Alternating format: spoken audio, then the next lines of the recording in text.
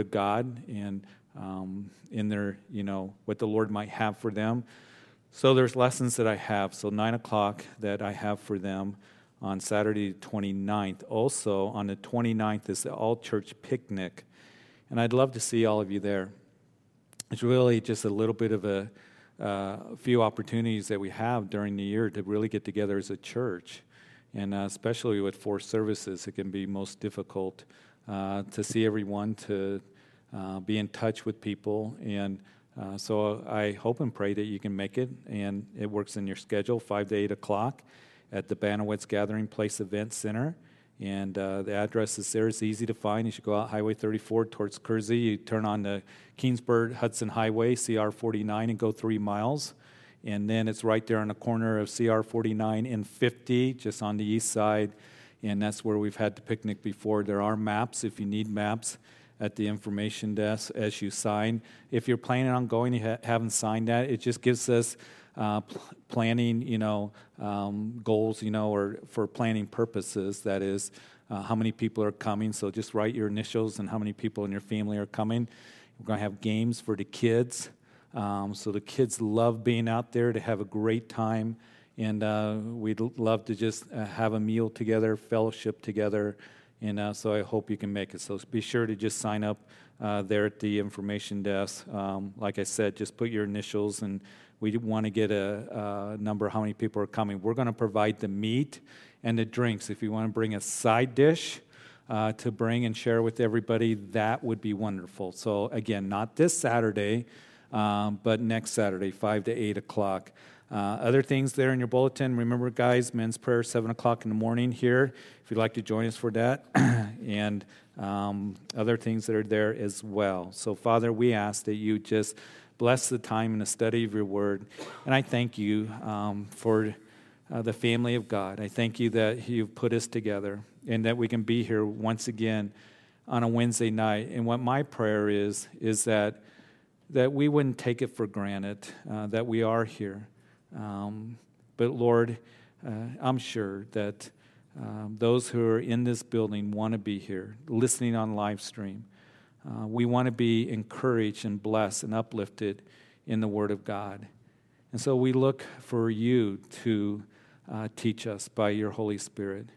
And Lord, knowing that these Psalms, even though they were written, some of them 3,000 years ago, they're for us today, to bring edification and instruction and encouragement and, Lord, exhortation. So, Lord, help us be attentive. Help us pay attention, be settled in our seats, our ears open and our hearts ready. In Jesus' name, amen. Amen. One of the things I wanted to announce real quick, too, is that next Wednesday, what we're going to do something a little bit different. It's going to be Missions Wednesday. And what we're going to do is get an update from those who've been involved in missions here at Calvary Chapel recently. We're going to hear from the team that went to Costa Rica this summer. We're going to hear from the Leachmans as they went out to the Philippines, and Jamie is out there at the orphanage. And I would ask that, as many of you know that are on the prayer chain, Jamie's been dealing with some health issues and her asthma. So continue to pray for her. So the Leachmans are going to give us a little update and their trip out there. Also, Jake Figs, who for 2 years was navigators on campus at the University of Oregon and then was in Europe for over a month, I believe, or just about a month in Europe, and he's going to give a little update. And even Barbara and Ashley are going to give you an update on the Bibles. Remember last year they went to China in October, and many of you just were giving for Bibles to be taken into China, and they're going to give you an update on all of that. So we're looking forward to next Wednesday. I would encourage you to come out because you're going to be blessed in hearing the testimonies.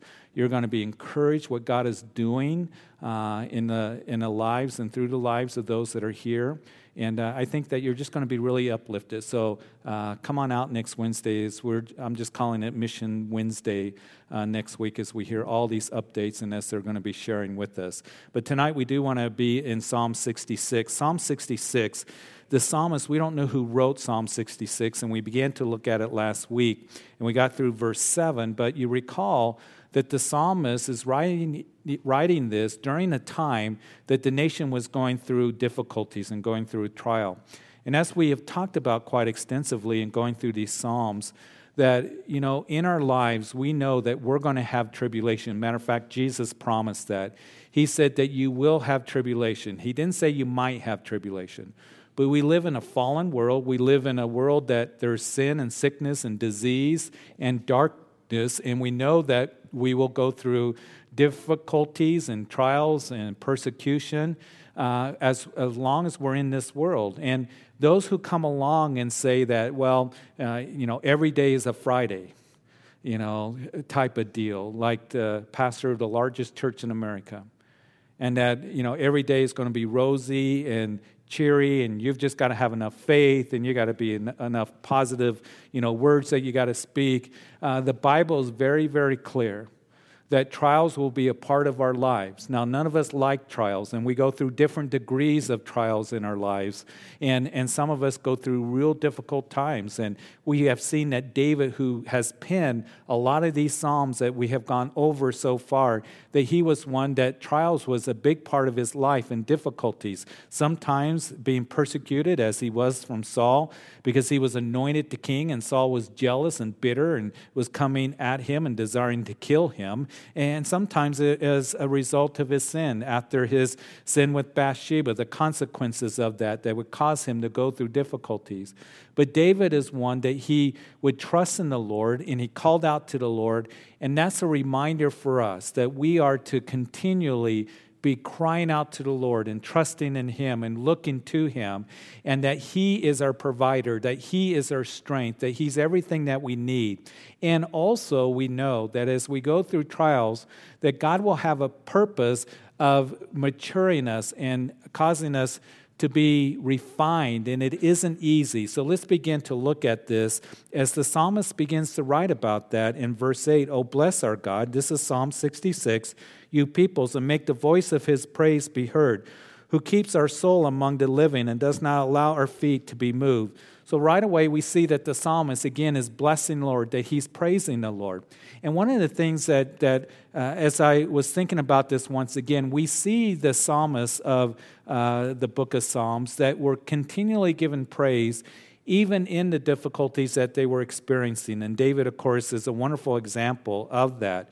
But here we see that the psalmist is praising God because he knows that the Lord is going to be his stability. Lord, you're the one that's going to keep our soul and the living, does not allow our feet to be moved. And of course, we have seen that David would use that language of, Lord, you're our stability. You're our rock. I'm turning to you.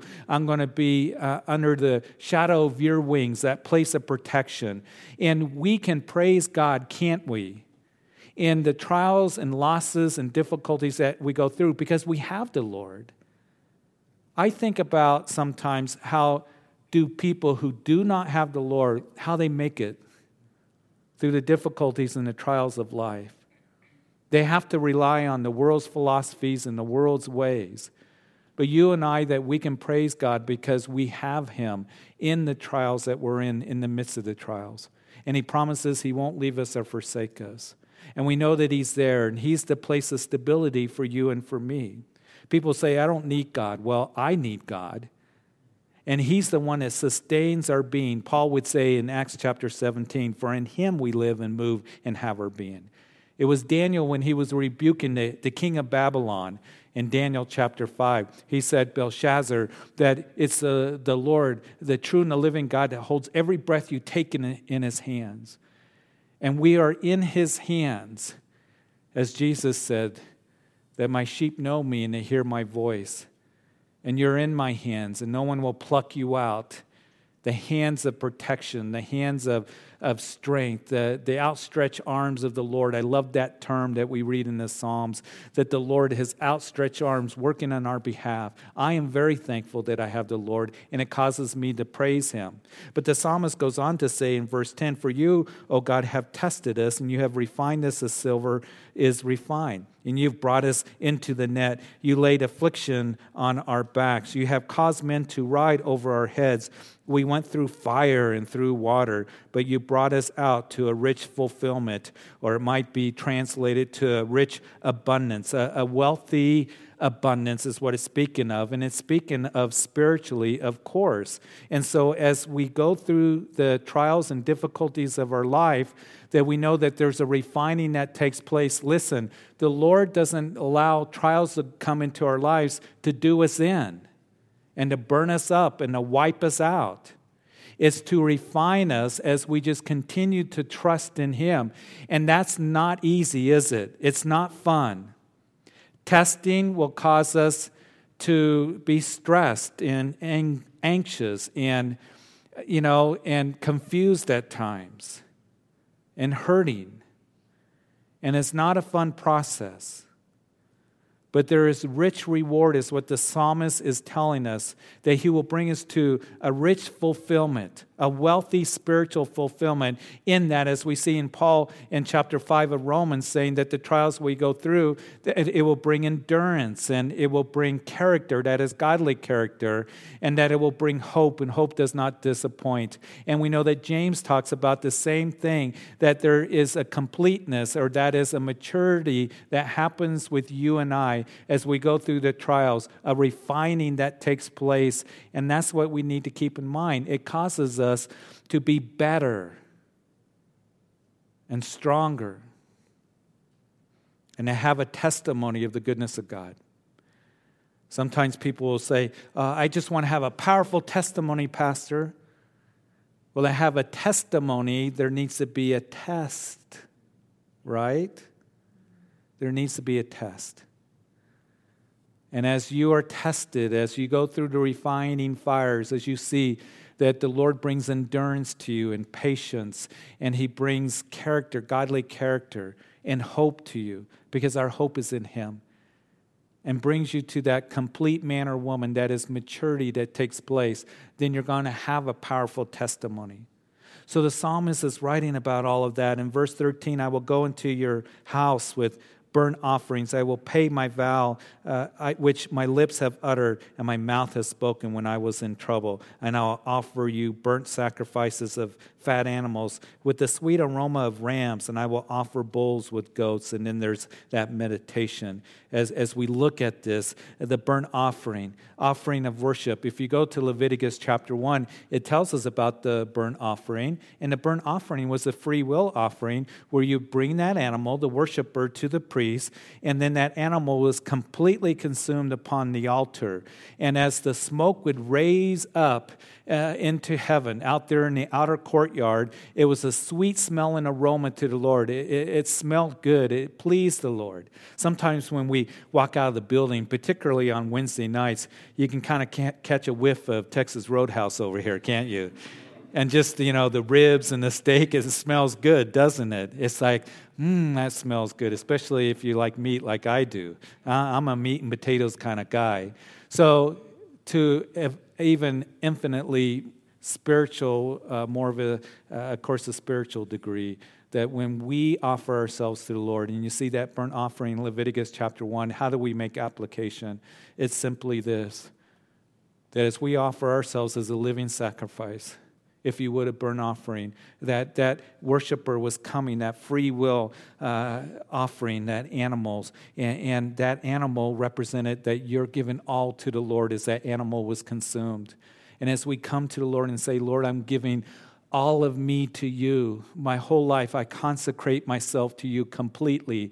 Nothing is held back. And that's why I said last week that, there's a whole lot of messages today on how to have a balanced Christian life. Listen, I want to teach you and encourage you, and I want to be reminded myself that it's not a balanced Christian life, it's a surrendered Christian life.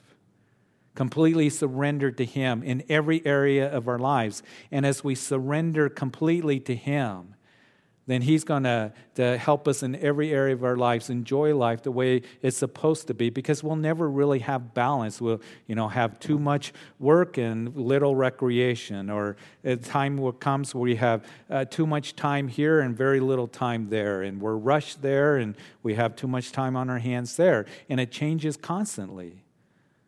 But here's the thing, as we allow the Lord to be preeminent in every single area of our life, every day of our lives, that, Lord, I just want to be a sweet-smelling aroma to you, pleasing to you, with my life, that he's going to be able to do more in your life, in every area of your life, as we just allow him to do that.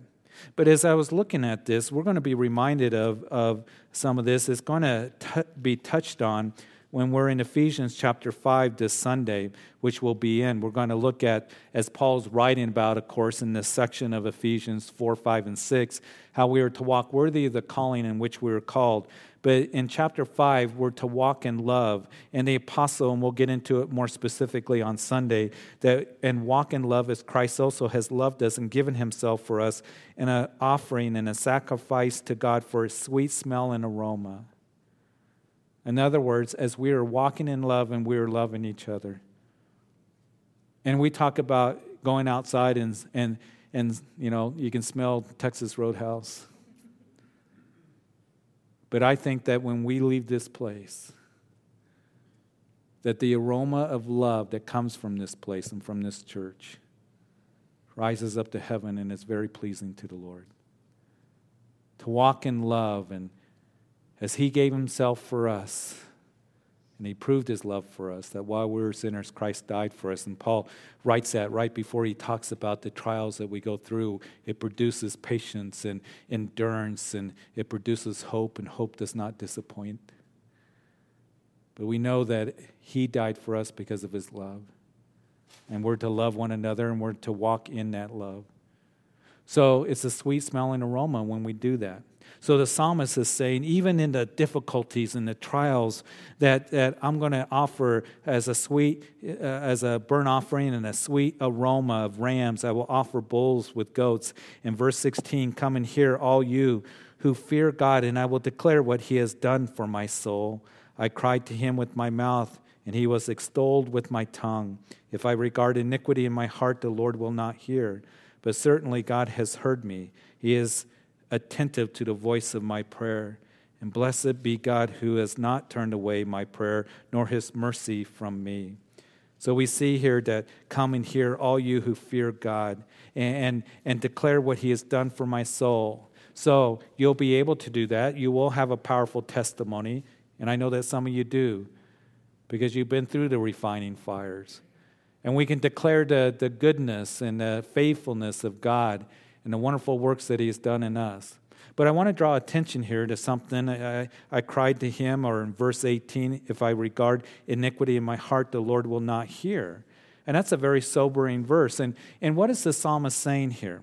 I think it has a lot to do with what Isaiah in chapter 59, that the Lord would declare that the Lord's hand is not shortened, that it cannot save, nor his ear heavy, that it cannot hear. But your iniquity have separated you from God, and your sins have hidden his face from you. Here's the deal. That if you're continuing in sin, well, you know to be a direct violation to the Word of God and the commandments of God, and you continue in that, he's not going to bless it. And your fellowship and your closeness with the Lord is going to be hindered, because the Lord has called us to holiness and to righteousness. And I think that we need to understand that as Christians, especially in the day in which we're living in, because we're going to touch on it again this Sunday as we're to walk in love. And it's interesting, in that section of walking in love, the apostle is going to write about that we are to walk in that purity. We're not to be given over to immorality and uncleanness and things like that. And the thing to remember is the Lord loves you and me. And he loves us so much that when we are in a place where we are going down the wrong road, where we're sinning, where we have iniquity in our hearts, then he's going to convict us. And the reason that he convicts us and it feels heavy in our hearts, I don't know if you've ever been through a season where it's like, man, I just kind of feel heaviness of the Lord. He's convicting you because he loves you. And he chastens us because he loves us. And it's a loving Father that says, I don't want you to get hurt. I don't want you to experience the darkness and the downfall and defeat and despair of sin. And I desire for you to walk in holiness so you can be wholesome. to walk in righteousness so your life is right. And so he says, if you regard sin in your heart, he will not hear us, iniquity into our hearts. And our fellowship is broken with the Lord because we're going down a path where he is not going to lead us or travel with us. He would say in 1 Peter chapter 3, we went over this not long ago in our study in that epistle, talking to husbands, that husbands, you're to live with your wives in an understanding way. And the apostle goes on to say, and if you don't, your prayers are going to be hindered. And again, men, we need to take that to heart. To live with our wives in an understanding way means that we're to listen to them.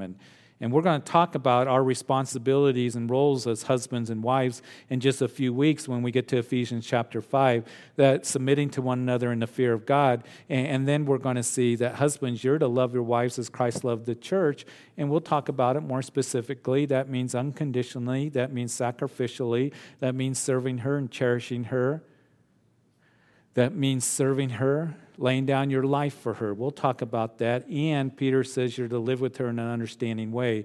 That means the things that are important to our wives need to be important to us. You know, we can talk to somebody and we can listen to them. They're talking about a situation. And sometimes we say, oh, I understand. I get you. I understand where you're coming from, right? Husbands, listen to your wives. Live with them in an understanding way. That's how important it is to the Lord how you treat your wife. And this is for all of us. Because sometimes we can just grumping and grumbling, downstairs watching TV, don't bother me. And the Lord says, no. You live with her in an understanding way.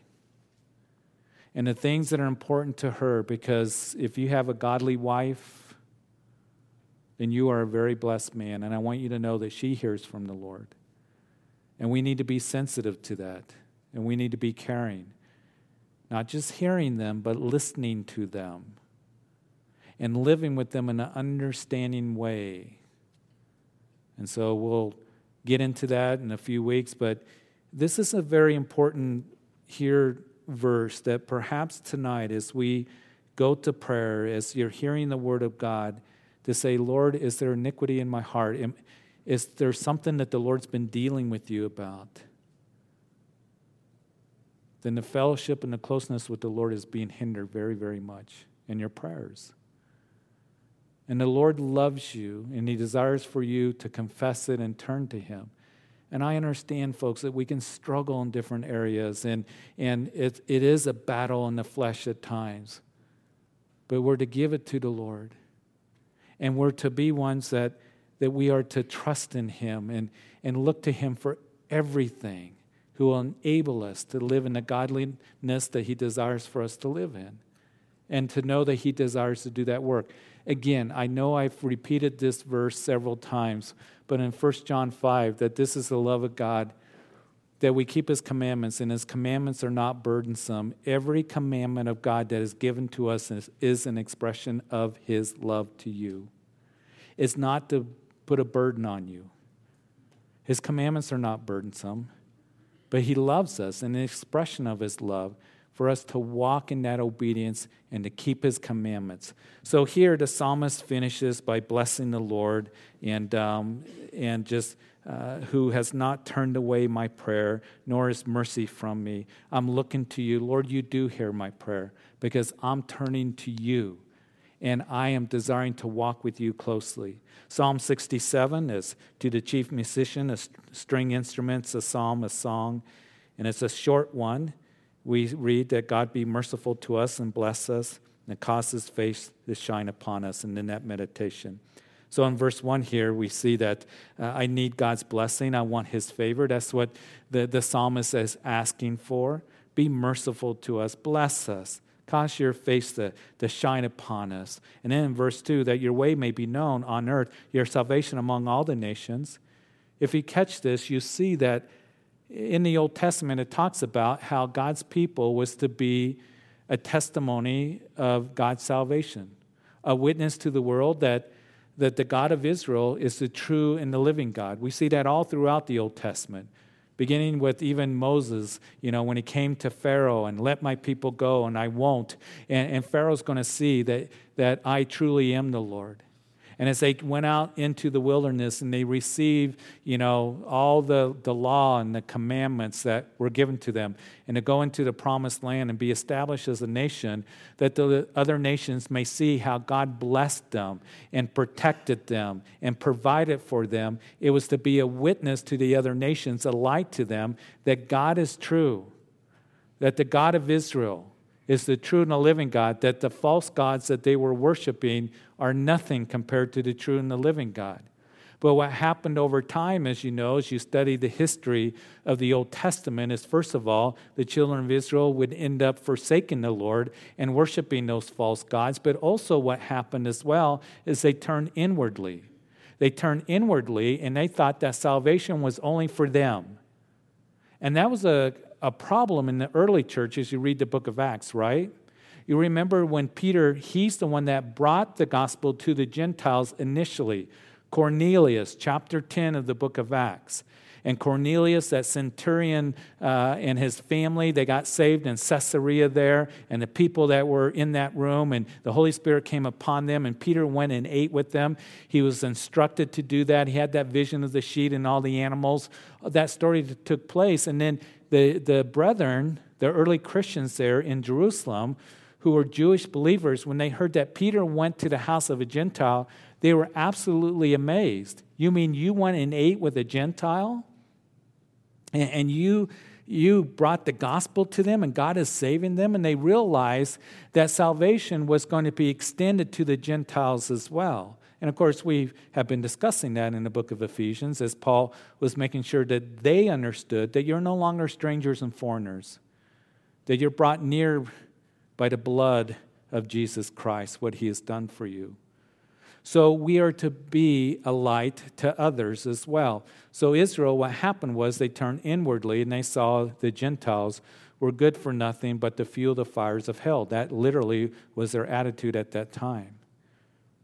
I just want to say this, that I pray for you and for me that we would really have a heart for the lost, and desire to be a witness to them and give light to them.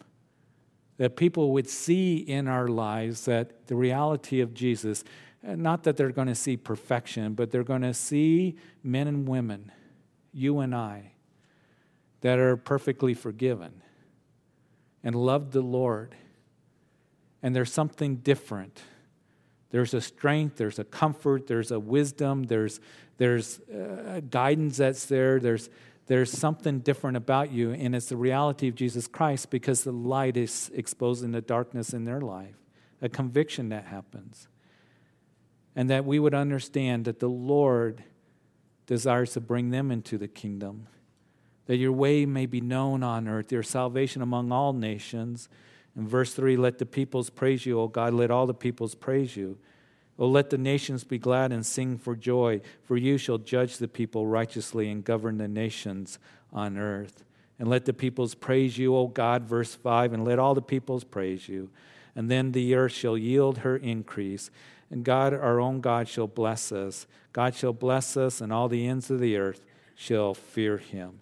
So the gospel is for all the nations, isn't it? That's why I want to encourage you to come next Wednesday. As going out to Costa Rica and the Philippines, to Europe, to other parts of the country here. And the Lord desires for us to take the gospel to your neighbors, to your families, to your coworkers, if you have opportunities across the ocean or to another country. But the gospel is for all the nations. And you remember in Revelation chapter 5, and I believe that's a picture of the church, and when we get raptured and we're standing before the Lord, and the new song that we're going to sing, that you have redeemed us by your blood out of every tongues and peoples and tribes and nations. That's the song of the church. It's not the song of Israel. It's not the song of angels. It's a song of you and I. We have come out of every tongues and peoples and tribes and nations because salvation has come to the nations. When he comes and rules and reigns, he will rule over all the earth, as the psalmist says. And then in Psalm 68, it's a psalm of David here, again, given to the chief musician. So David is the author of this psalm, and he starts out, but let God arise, let his enemies be scattered. Let those also who hate him flee before him. As smoke is driven away, so drive them away. As wax melts before the fire, so let the wicked perish at the presence of God. But let the righteous be glad, and let them rejoice before God. Yes, let them rejoice exceedingly. I love David's enthusiasm, even as he's writing this song. Now, this is a song of ascent. This is a time that David, writing this psalm, it is believed, when he would take the Ark of the Covenant that had been in Kirjath-jearim during the reign of Saul. It stayed there for a while, and Saul didn't care about the spiritual condition of the nation. He didn't care about worshiping the Lord. And when David had taken Jerusalem, Mount Moriah, from the Jebusites, he wanted to establish the city of David, Mount Zion, as a central place of worship. So he brings the Ark of the Covenant from Kirjath-jearim to Mount Zion, and he goes up to Jerusalem. And so this is the song of ascent, as let God arise, as David would say. But also we know that this is something that Moses would sing to the people in the wilderness, according to Numbers chapter 10, verse 35. You can write down in your notes, and you can see it, that this was a song of Moses, that when they broke camp, when that pillar of fire, that pillar of cloud, the tangible presence of God would move from the tabernacle that was over the camp, that when it moved, they would have to break camp, and they moved the tabernacle. And Moses would sing that, let God arise and his enemies be scattered. Let those who also hate him flee before him. So let God arise. But also, this song of ascent, speaking not only of Moses when they moved the tabernacle, speaking of David bringing the ark up to Mount Zion there to establish a central place of worship, but also speaks of Jesus. You say, how does it speak of Jesus? I'm going to tell you when we get to verse 18. Because we studied verse 18 just a couple weeks ago in Ephesians chapter 4. You'll recognize it if you've been with us in our study of Ephesians. But also as I look at this, and I love David's enthusiasm, he said, let God arise, And here is he gives this psalm. As smoke is driven away, as wax melts before the fire, let the wicked perish at the presence of God. One of the things that bring it home a little closer practically for you and for me is that when we deal with that which we look at and we struggle perhaps with some area of the flesh, or there's carnality, or maybe there is somebody that is coming against you, or you're just overwhelmed by the darkness and the wickedness of the world, what's the key for you and for me in our Christian walk? Let God arise. Let God arise. Let him arise in your heart. Let him increase in your heart. And that's why it's so important that we continue every day that, Lord, that I'm going to offer myself a burnt offering to you, completely surrendered to you. And Lord, I want to renew my mind and learn Christ. And Lord, to focus on the things of Christ. But it's hard when we go to work and we're out and about and all the stuff around us and the stresses and the things that we have to deal with. But it's important that we let God arise in our hearts. It's kind of like when there's darkness. When there's darkness, one of the things that I'm learning more and more is when there's darkness, not to focus on the darkness, not to, just be so frustrated and trying to find my way through the darkness, not to yell at the darkness and be so frustrated. It's to, what? Turn on the light. Kind of simple, huh? We can make it kind of complicated. And I know that it's a work in progress that the Lord is doing in us spiritually. But when we struggle, and very important principle, very important truth, is that you let God arise in your heart and in your life, and every single day. As David, again, let God arise. And another place that we saw, remember, he said, let praise awaits. Lord, I can't wait to praise you. Lord, you arise in my heart and grow stronger. You're in my heart. I want to know you more. I want to walk in your ways. I want to stay close to you. And that's going to help us. It dispels the carnality begins to melt away. The wicked things begin to flee from us that we struggle with when we let God arise in our hearts. And then verse 3, and let the righteous be glad, let them rejoice before God, let them rejoice exceedingly. Listen, you're righteous, I'm righteous, not in and of ourselves, but positionally we're righteous in Jesus Christ. He has imputed righteousness to you and to me. So what does that mean? To rejoice and to be glad. To rejoice and be exceedingly glad is what David writes here.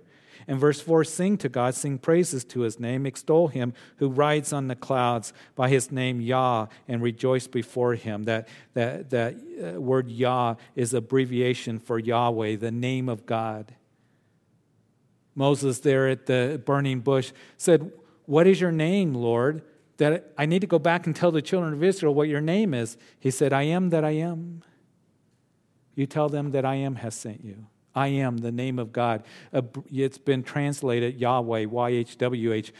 They made it no vowels, so they reverenced the name of God so much there in the Old Testament. And the religious leaders, that they didn't dare say the name of God. That's why they were so offended when Jesus came along and was calling God, my Father in heaven. It was just like burn their ears. Yahweh, sometimes translated Jehovah, capital L-O-R-D in the Old Testament as you go through it. The name of God, I am. I was hearing a clip yesterday of somebody who's getting more popular all the time, gaining an audience, and he was saying that Jesus never claimed deity. That's just something that happened after the resurrection of Jesus, and so the followers of Jesus just kind of tagged that onto, well, he was divine. And that began to kind of spread around, and that's where we're at today. And I thought, really? I don't know what Bible you've read, but you haven't read the Bible that I have, where Jesus clearly claimed to be God, divinity, divine. It is clear, no question about it. I am that I am.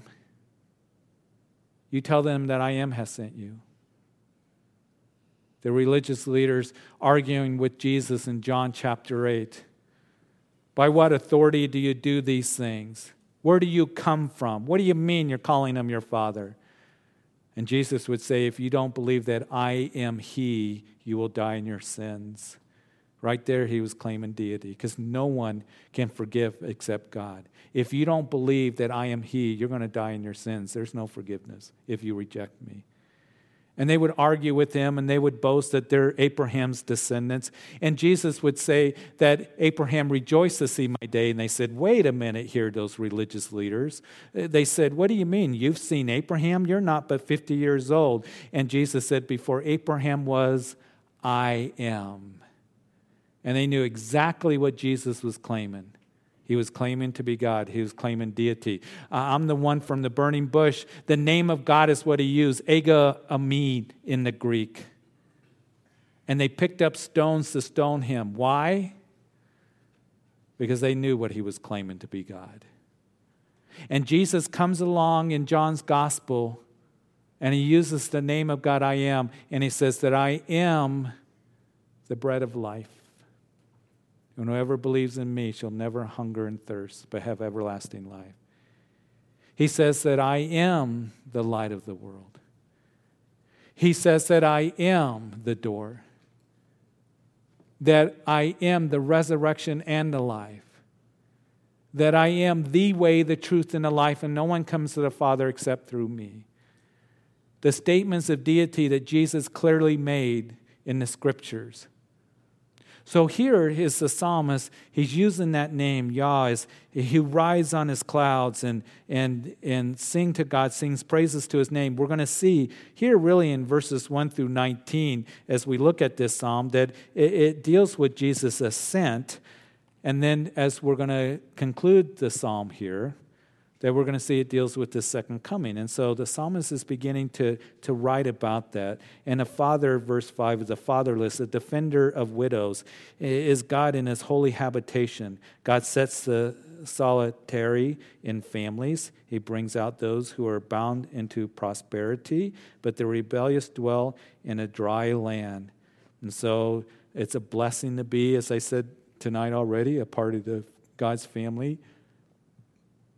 And he's a father that is, to the fatherless, to the orphan. Maybe you're an orphan tonight. Say, I'm not an orphan. An orphan is one who is all alone. And maybe you're here tonight and you feel all alone. No one understands you.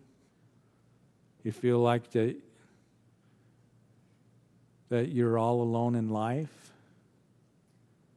And I want you to know that you have a Father who loves you.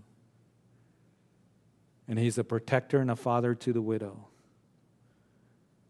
And the one who feels maybe like an outcast, who feels isolated. Good news. You're a part of the family of God. And you have a Father who loves you, and he sees you, and he hears you, and he loves you. And verse 7, oh God, when you went out before your people, when you marched through the wilderness, the earth shook and the heavens also dropped rain at the presence of God. Sinai itself was moved at the presence of God, the God of Israel. You, O God, sent a plentiful rain. Kind of interesting that we know that water came from the rock. We talked a little bit about it on Sunday. And we know that would water the people. There had to be a lot of water because there's 2.5 million people out there. But the Sinai out there is a desert that gets very little rain. Maybe some parts get 1/4 of an inch of rain a year. Very hot, very dry. And here the indication is, as they were out there in the wilderness, that it rained. That they had plentiful rain that would water them and bring water to them as well. Interesting. But in verse 10, your congregation dwelt in it. You, O God, provided from your goodness for the poor. And then we read that in verse 11, the Lord gave the word, great was the company of those who proclaimed it. And kings of armies flee, they flee, and she who remains at home divides the spoil. And though you lie down among the sheepfolds, you will be like the wings of a dove covered with silver, and her feathers with yellow gold. When the Almighty scattered kings in it, it was white as snow in Zalman. One of the things that caught my attention here was in verse 12 and verse 13.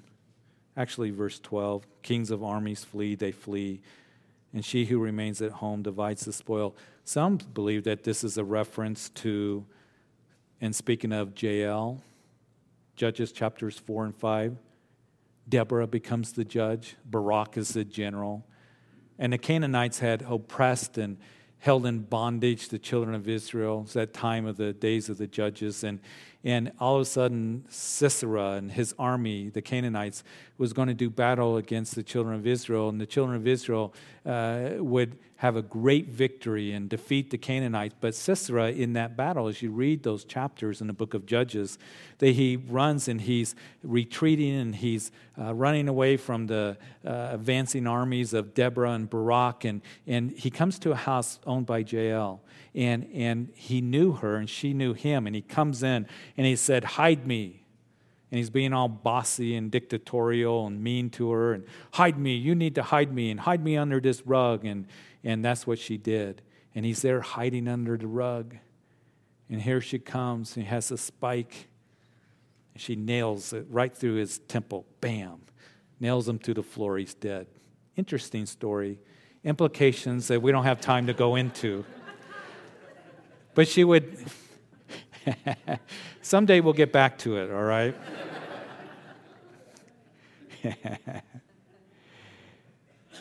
But she was involved in the spoils. I do want to say this. It also reminds me of, as the psalmist is writing here, and I was looking at this, she who remains at home divides the spoils. It reminds me of 1 Samuel chapter 30 and verse 24. David went to the Philistine country. He had been pursued by Saul. It's near the end of where he had been pursued. He'd been running from Saul. He has his mighty men with him. He goes to Ziklag, and they allowed him to stay there. He's making these raids, and his family's there. They're living in homes. They're there for actually, I believe, a couple years, if I remember right. And there's one time that David and the mighty men are out, and the Amalekites come. The Amalekites come to Ziklag, and they burn the homes. They take all their stuff, and they kidnap all their family. So here's David and his mighty men. They come back, and their homes are burnt. Their stuff is gone. Their family is gone, and they are in such distress.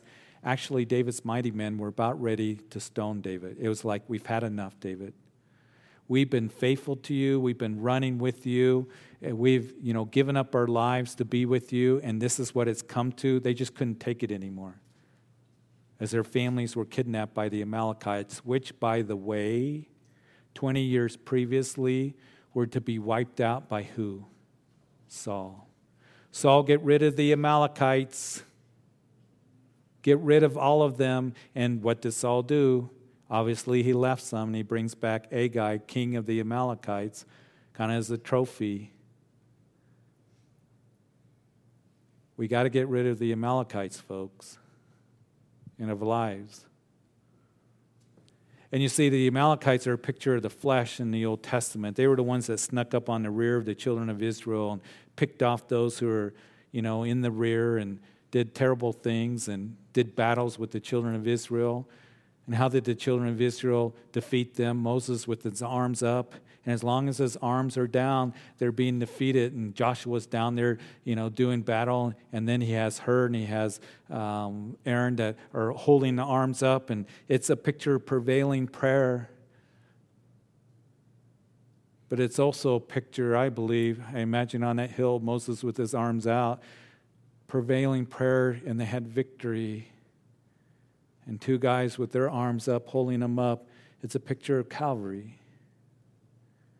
As Jesus stretched his arms out for you and for me, and we have victory over the penalty of sin, and he desires to give us victory over the power of sin in our lives. We need to be praying and seeking and going to the cross. And we need to get rid of the Amalekites. You don't have an Agag.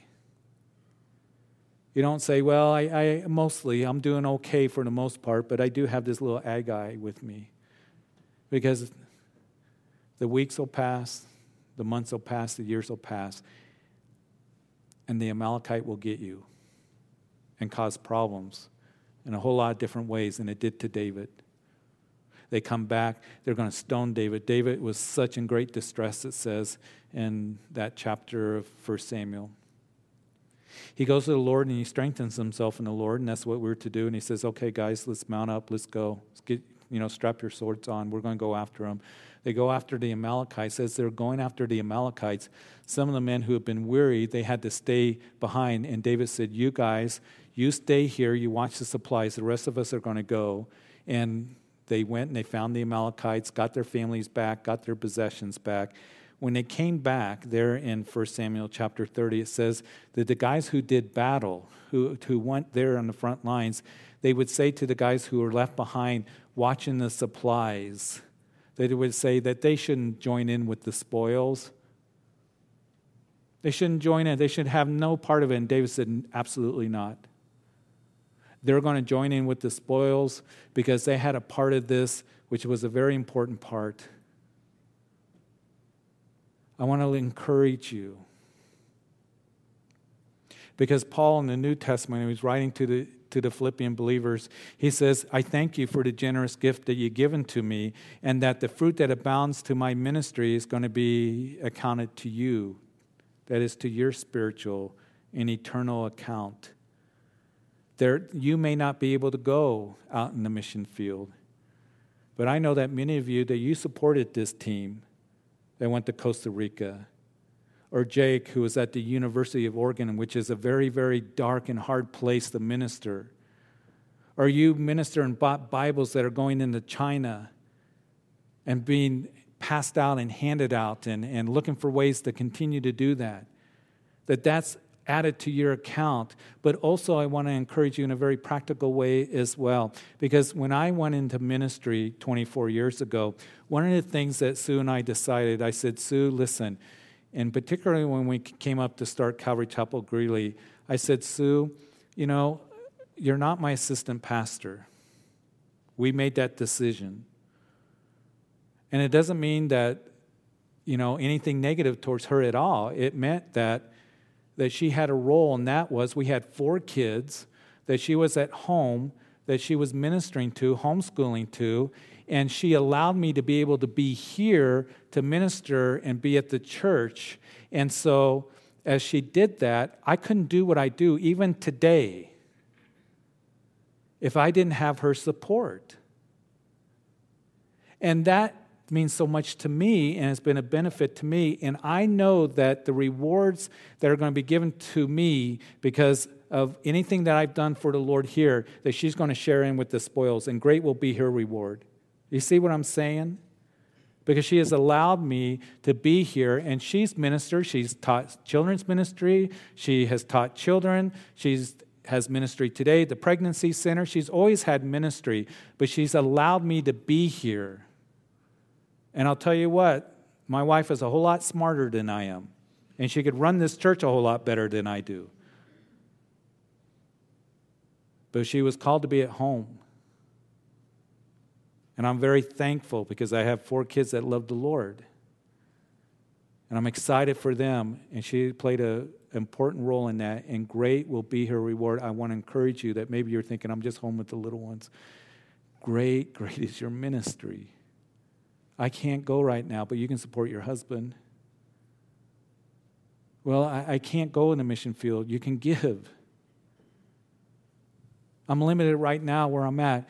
You give what you can, and you're going to see that God's going to greatly reward you in heaven. And you might be thinking, I can't do much, but listen, as you pray, as you give, and do what you can do, and do it faithfully, what God has called you to do, you're going to be a part of that which the spoils are going to come to you. All right? And God's going to be faithful in rewarding you. And your ministry is so critical and so important. I want to encourage you, wherever God has you, and the doors that are open to you, that He sees and He hears, and He's going to honor you. I think when we get to heaven, the rewards are given. There's going to be some real surprises. There's going to be great rewards as the storehouse of heaven are opened up. To you that spent years in changing dirty diapers and cleaning up the mess off the floor from when the kids ate. Great is going to be a reward for you who spent all that time just on your knees praying for your children, for your husband. Great is going to be a reward for you who are able to give, to those who are able to give the gospel and take it to the world or wherever it may be. Great is going to be your reward as you give a cup of water to a child in love. He sees and He knows. You will share in those spoils. Be encouraged. Be blessed. God is good. So, Father, as we stop here tonight, we thank You for these words of encouragement given to us. And Lord, I thank You for, Lord, you're just so good. For us to be rejoicing and glad because You've forgiven us, proving Your love to us by dying on the cross.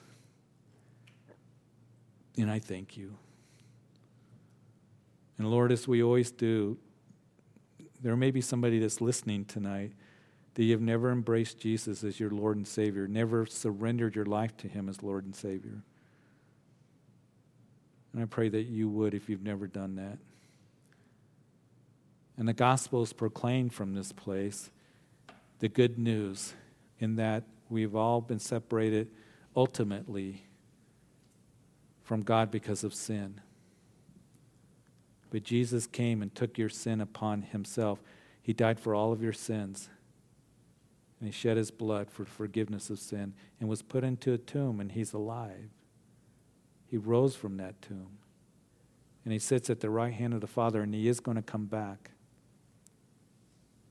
And today is the day of grace, that unmerited favor of God. You can't earn your way to heaven. But as you come by grace through faith, as you just believe in the atoning work of Jesus and that he rose from the grave, God, in the person of Jesus Christ, the Son of God, died for you. As you come and cry out to him, the Bible says, whoever believes in him should not perish but have everlasting life. So if anybody's listening, you've never done that, it's about relationship and surrendering your life to Jesus, turning to him. And you pray, Jesus, I believe that you died for me, a sinner, for my sins on that cross. And that you were put into a grave and you rose again, and you're alive.